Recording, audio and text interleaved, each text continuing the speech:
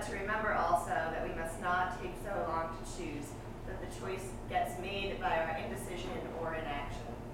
We may choose wisely or foolishly, but the point is that we develop the ability to recognize where our actions are leading us and where we have actually gone, and reformulate and assess on a continual basis if we are truly working for justice or if we've fallen into competition or complicity or betrayal. There are always options. I've learned this from the trickster tradition in my culture, but they cut both ways and sometimes even slice and dice. To move beyond the tight circle that we often seem caught in is hollowed out by conservatism and liberalism, means that we stop collapsing difference and diversity and plurality and all those terms we use to signal that humanity and creation is large into such neat and pristine buzzwords, and instead realize that we will not always agree. There will be times of reasoned and unreasoned dissent, that we may not be able to work together on everything or every issue. Sometimes it is to recast from our worldviews the things we've learned through the years, but even as small children, the police are not always your friend. It is not always wise to wait to cross at a corner, or even to cross at corners. In other words, there are few absolutes in life, and solidarities and differences are just as caught up in this reality as episodes or steady diets of disaster and ruin. But I do try to give all of who I am to the work for justice and hang in there with others who recognize that solidarities and differences are messy and ultimately human. And in some small way, this marks our humanity and turns the absurdities into living, breathing, active hope.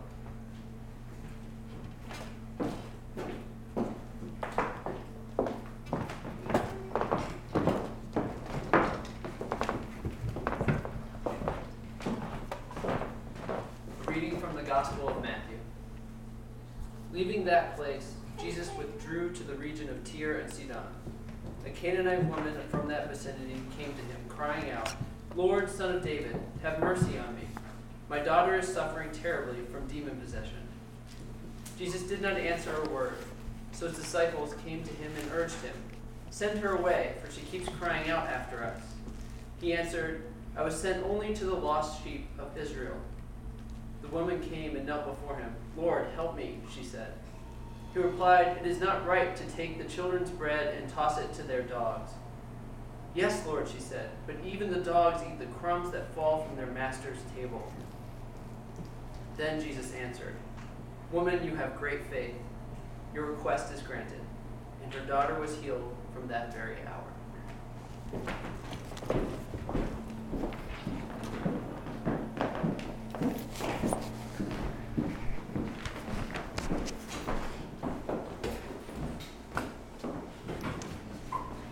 Good morning. I realized that I wasn't really thinking about the wardrobe decision this morning, so I'm going to be holding this while I talk, so I apologize for that. Tim, is there a way to lower this a little bit? Unfortunately, not really. Okay. I apologize if this is blocking my face for that way. Do you want to use that one? We're good. I think I might set this on. I think we're good. Thank you. So, as some of you know, and have probably heard at some point over the past year, I'm kind of a big fan of Jesus. And I have been for kind of a long time, and this has been a source of various jokes over the last year. And it's funny because as a child, I loved hearing stories about him, and especially the ones where he was taking care of people who were poor and marginalized. And as I've gotten older, I've really loved hearing stories about his issues with authority, which probably says as much about me as it does about him. And I have to say that my favorite stories about Jesus that are in the Bible are the ones in which he defends the dignity of women. And I really love reading those stories. And unfortunately, the story that Matt read for us this morning is not one of those stories. And this story from the Gospel of Matthew is one that's bothered me for a long time. And so I've actually been doing a lot of thinking about it over the past year. And I just wanted to talk about it this morning. And the way that I'm going to do that is, if you were here a few weeks ago, Neil preached on the Bible. and he gave us a really good method for being able to look at really strange stories like this and figure out what's going on there and what we can take from those things for our lives. So Eric's going to go ahead and put up, it's this fourfold method of interpretation. And so what I'm going to ask you all to do, I'm going to kind of walk us through the literal part of that and give us some historical and social context for the story. And then I'm going to ask you guys to be thinking about the allegorical, the moral, and the anagogical possible meanings of the story. And then we'll talk about that at the end, and I'll see what you all are thinking. So first of all, a little bit of background and context for where we're at. In Matthew's gospel, right before this story happens, Jesus is having an argument with the Jewish authorities, which is pretty normal for him. And they're upset with him because he's acting like he understands the Jewish tradition better than they do, which they're not too happy about. And so right after that story happens, Jesus and his disciples leave Jewish territory and they enter Gentile territory. And there's no explanation for why they do this or why they leave. But they're walking down the road, and this woman starts to call out after them, begging Jesus to help her daughter who's possessed by a demon. And Jesus, who in the passage right before this was acting holier than thou with the religious authorities, suddenly acts like he doesn't have the time of day for this woman. And he just keeps walking and ignoring her. But she doesn't give up. She refuses to be silenced, and she continues to follow and yell after him, begging her to listen and to help her. And his disciples start to get really uncomfortable about this woman who won't be quiet. And so they beg him to send her away, to tell her to just be quiet and to leave. What's interesting is the reaction that Jesus has to his disciples. And I think it kind of points to an internal conflict that Jesus himself must have been having, because the disciples are like, tell her to go away, make this stop. And instead of responding to that, Jesus acts as if they're trying to convince him to help her. And so he gives them an excuse of why he's not going to do this. And he says, he says, I was sent only to the lost sheep of Israel. And so in other words, Jesus is under the impression that whatever his life purpose might be, it only involves the Jewish people.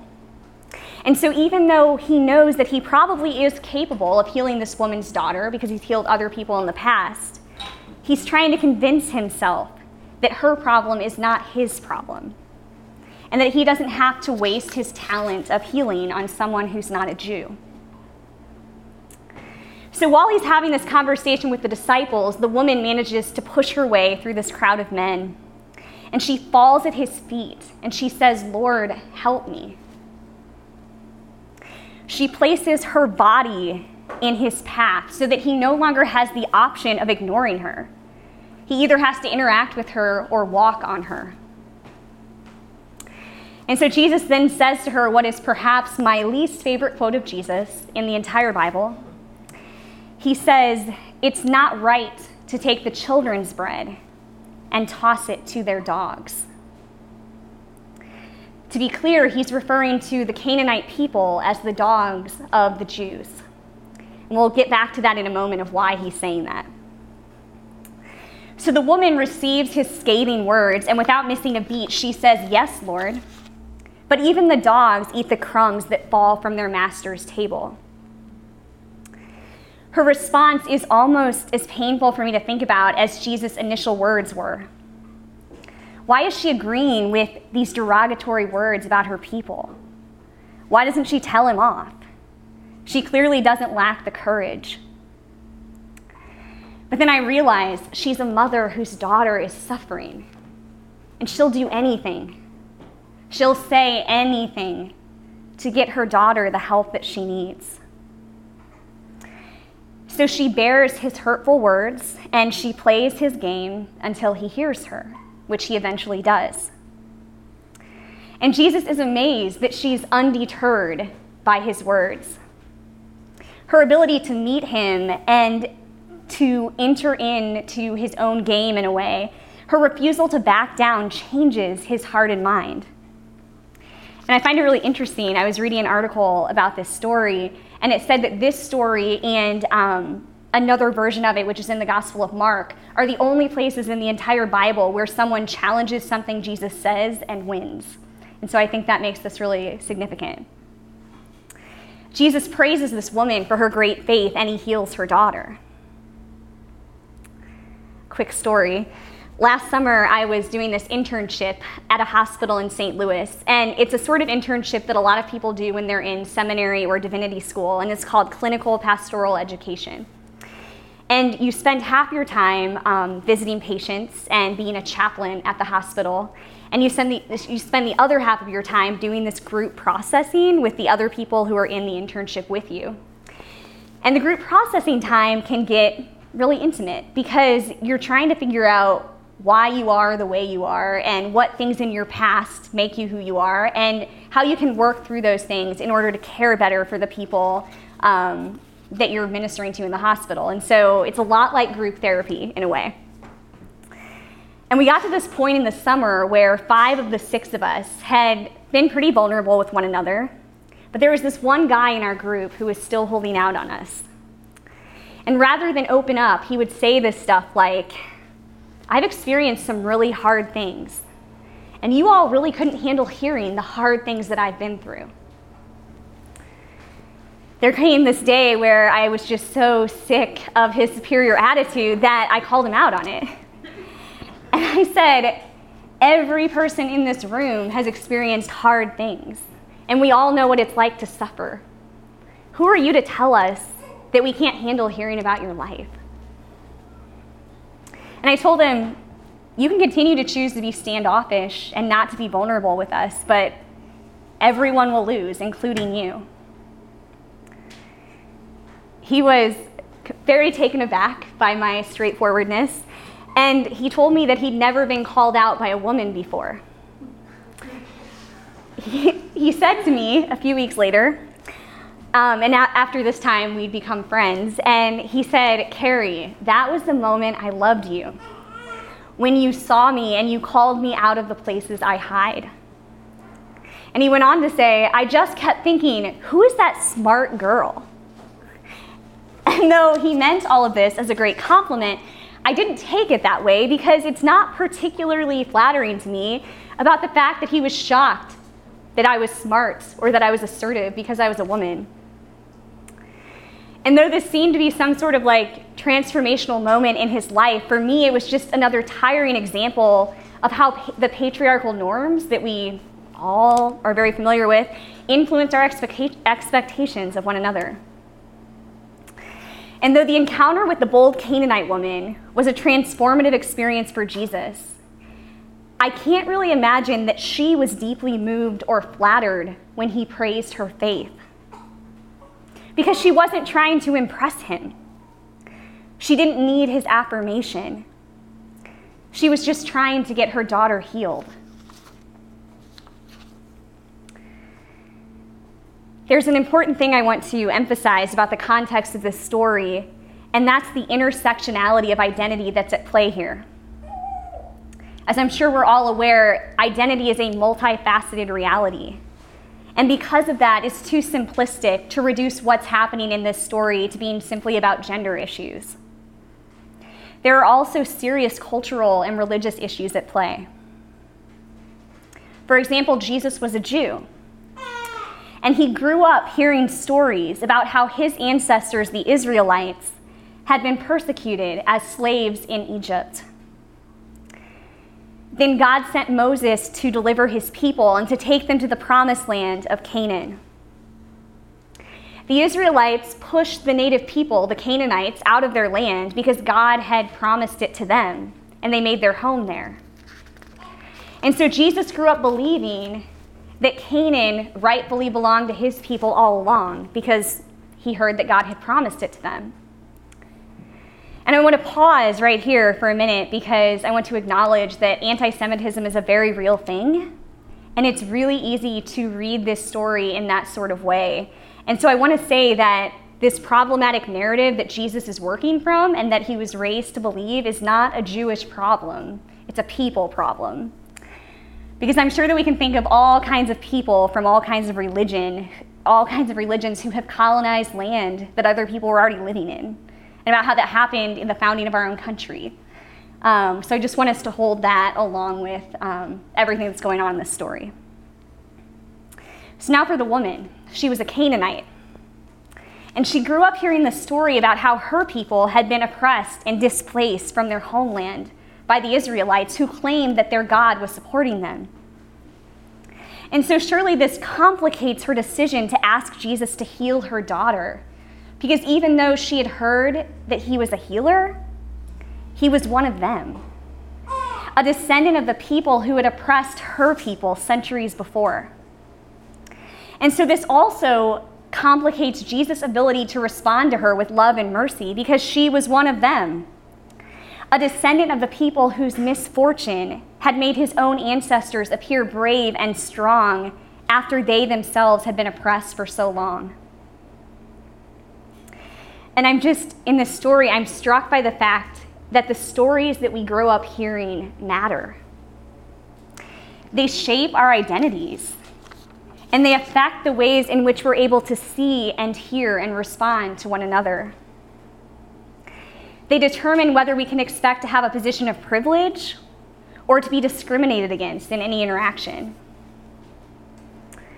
The stories that we hear shape us, and they form our views of reality. They create and perpetuate power structures and labels that simplify and silence and objectify and oppress. And it's a gift when we meet people who are bold enough to help us edit the insufficient narratives that we've been fed since infancy. In my master's program, there's 12 of us who are in my year, and I'm constantly grateful for the ways that each of these people is challenging me and helping me to relearn, to tell my own stories in new ways, and they're constantly broadening my understanding of reality. And 3 of my 12 classmates are Black men. Last year, I started to notice that all 3 of them dress much nicer than the rest of us for class, often wearing a shirt and tie or even a full suit when they came into class.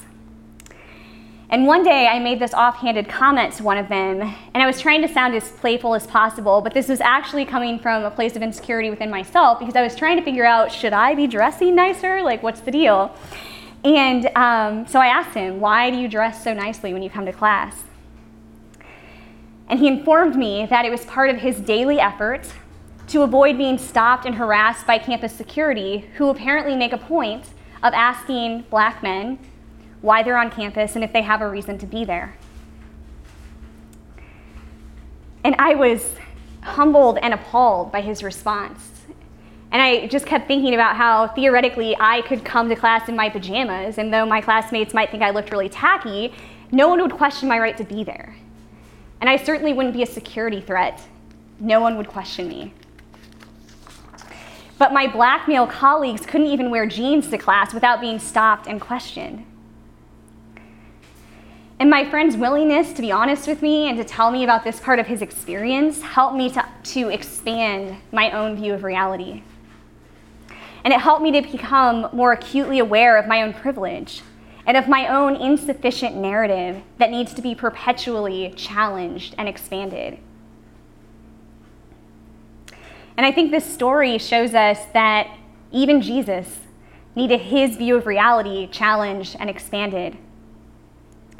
Because at the time of this story, his understanding of the love and mercy of God was apparently limited.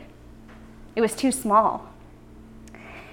And if you continue reading through Matthew's gospel, it becomes clear that this encounter with this woman turned his limited ideas upside down and changed the entire course and perspective of his ministry from this point forward.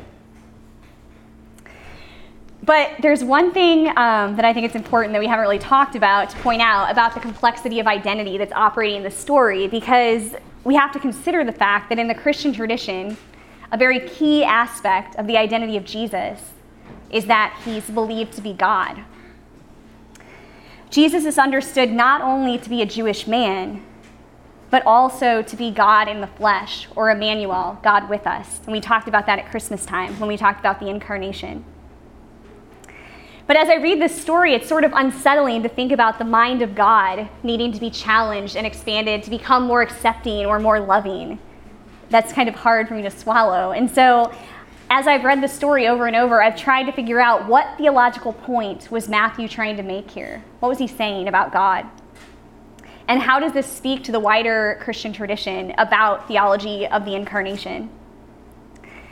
And so as I thought about this, I think that in this story, Matthew is making this argument for the fullness of the incarnation, in the sense that he seems to be suggesting that God was so committed to experiencing the fullness of being human that he was even willing to take on the human mind, which is susceptible to prejudice and limited narratives.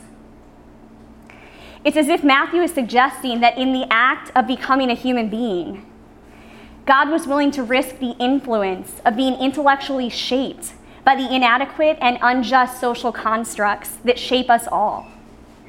Because it's only in taking this risk that God as Jesus could ever be fully human.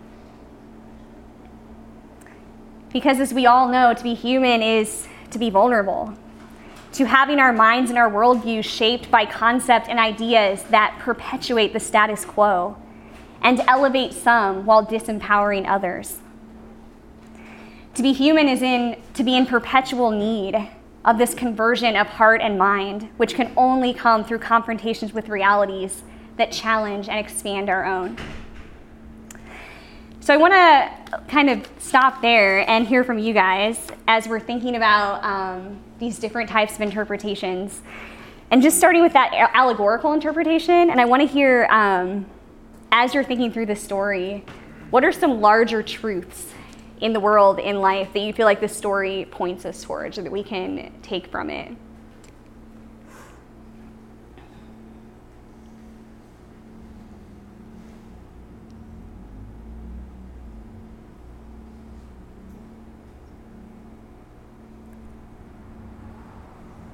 Just like the severe need of this woman, that she would put herself in a situation of such uncertainty Yeah. and of such stepping out. Mm-hmm. Absolutely.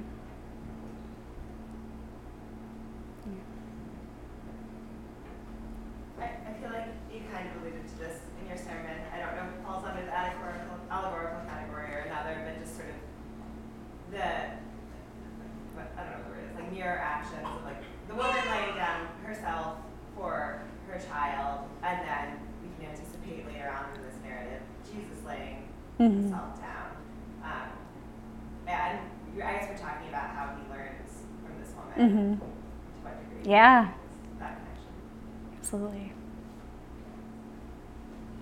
And it makes me think that every interaction, like every two-person scene, as you might think of it, is a lot more complicated than just the words, than just the dialogue. Everyone's coming to every interaction with story, and their actions may be confusing. Yeah. Confusing. Yeah. Understand it. For sure. Yeah. I think there's also there's a story about groupthink and how it's very difficult to make a decision that's not popular with the people surrounding you and Yeah. to react on someone who's different from you. Jesus is kind of like that person with a chorus of bad friends around you. Right. Like, don't be kind towards this person. And we all have those. We all know those people who are good people with like a chorus of bad friends around them. Right. It's a whole other story. Yep. Make bad Yep. social decisions. Absolutely. Yeah.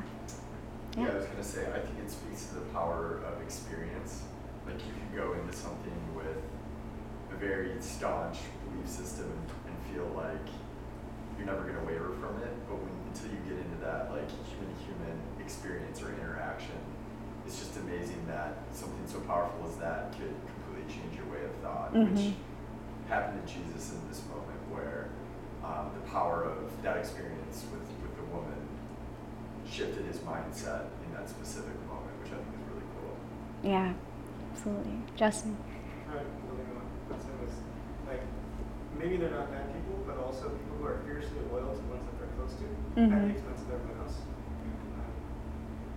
Actually, I have two more thoughts. Yeah, One yeah. bigger truth is that this makes me think about how dangerous it is to take one quote out of the Bible without context. Mm-hmm. Because like what you were saying about the whole story of like Jesus' development that Mhm. changes a person is like, you know, if you think of the whole book as just one pure truth, you Right, can pick out- right. You can pick out any point and know that it's right, and you know that's kind of. Yeah, absolutely.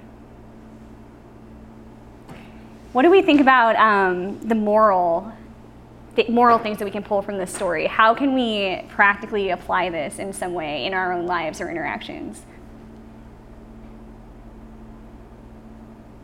I think it's kind of interesting, like he's surrounded by these people that follow a certain way, and then another person who might follow a different way. He still accepts into himself the same way as he would the people around him, even though he's appeasing those around him. Mm-hmm. I don't know, I guess the way that I interpret it is he's sort of making everyone around him think that he's similar to them, but then still he is so dissimilar because he has this different view of life that's probably not explainable by words. Right? I imagine if I was going around healing people, I'd have a pretty weird view. Right. But then he opens his mind to allow anyone in, and I think that's a good moral. Yeah, absolutely. Carolyn. Okay.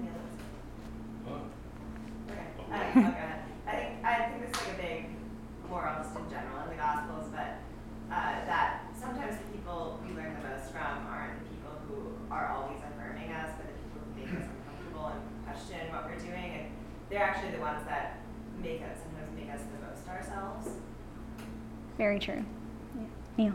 I would say I see like a moral coming from her example and from Jesus' example, both. Like in my life, like one of my character flaws is that if someone challenges me or even just rubs me the wrong way, I was telling you this, that like my tendency is to,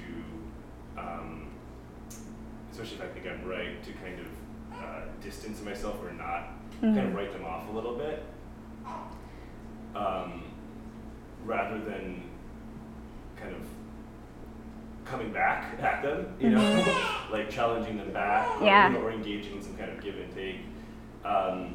My tendency is to take them less seriously, and it seemed like both of them were not doing that here. It was like, so how can we, like, I wish this weren't the phrase that was, but like the phrase that was coming to my mind, but like lean into people who are ourselves around. And then the other thing is just thinking about how we relate to just God or just everything that is life that's coming at us. Can we, like, if it's not going well, when are the times we need to challenge God or challenge or maybe challenge our ideas about who God is, what we think that is, and like I'm pissed off at that version of God, or I'm pissed off that the world is doing this to me, rather than just kind of taking it as it comes. Yeah. And what can happen in that interaction. Yeah, absolutely. Yeah, in the Hebrew Bible, the Old Testament, there's so many examples of people calling God out and just being like, this is not okay that this is happening. And I think that often, that's been kind of watered down in Christianity, and that there are a lot of Christians who are very like nervous about doing that, but there's certainly a whole tradition of people who've been doing that. And this story, I think, is a really good example in the Christian Bible of something like that. Yeah. And what about this anagogical interpretation? And this kind of goes back to, we talked a while back about eschatology and kind of this Christian movement of the narrative towards the idea of the end or the end times. But talking about this more, thinking about what do we hope for? You know, like we hope, I assume, that the world gets better in some way. And so what specific sort of hope do we take from this story kind of going forward, looking long term?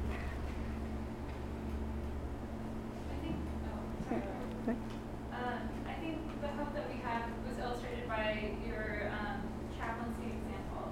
I think that, like, even though you, like, it wasn't a growing moment for you, I think you were necessary for that growing moment for him, right? And I think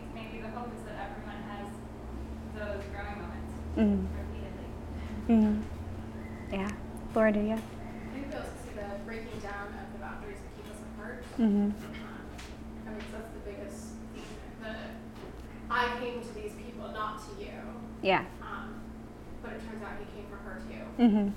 Yeah. And I don't think just her as an individual, but I think the story says I came to these people that I didn't think I was coming to. Right. And so we see groups being defined in new ways and with more people. Mm-hmm. Yeah.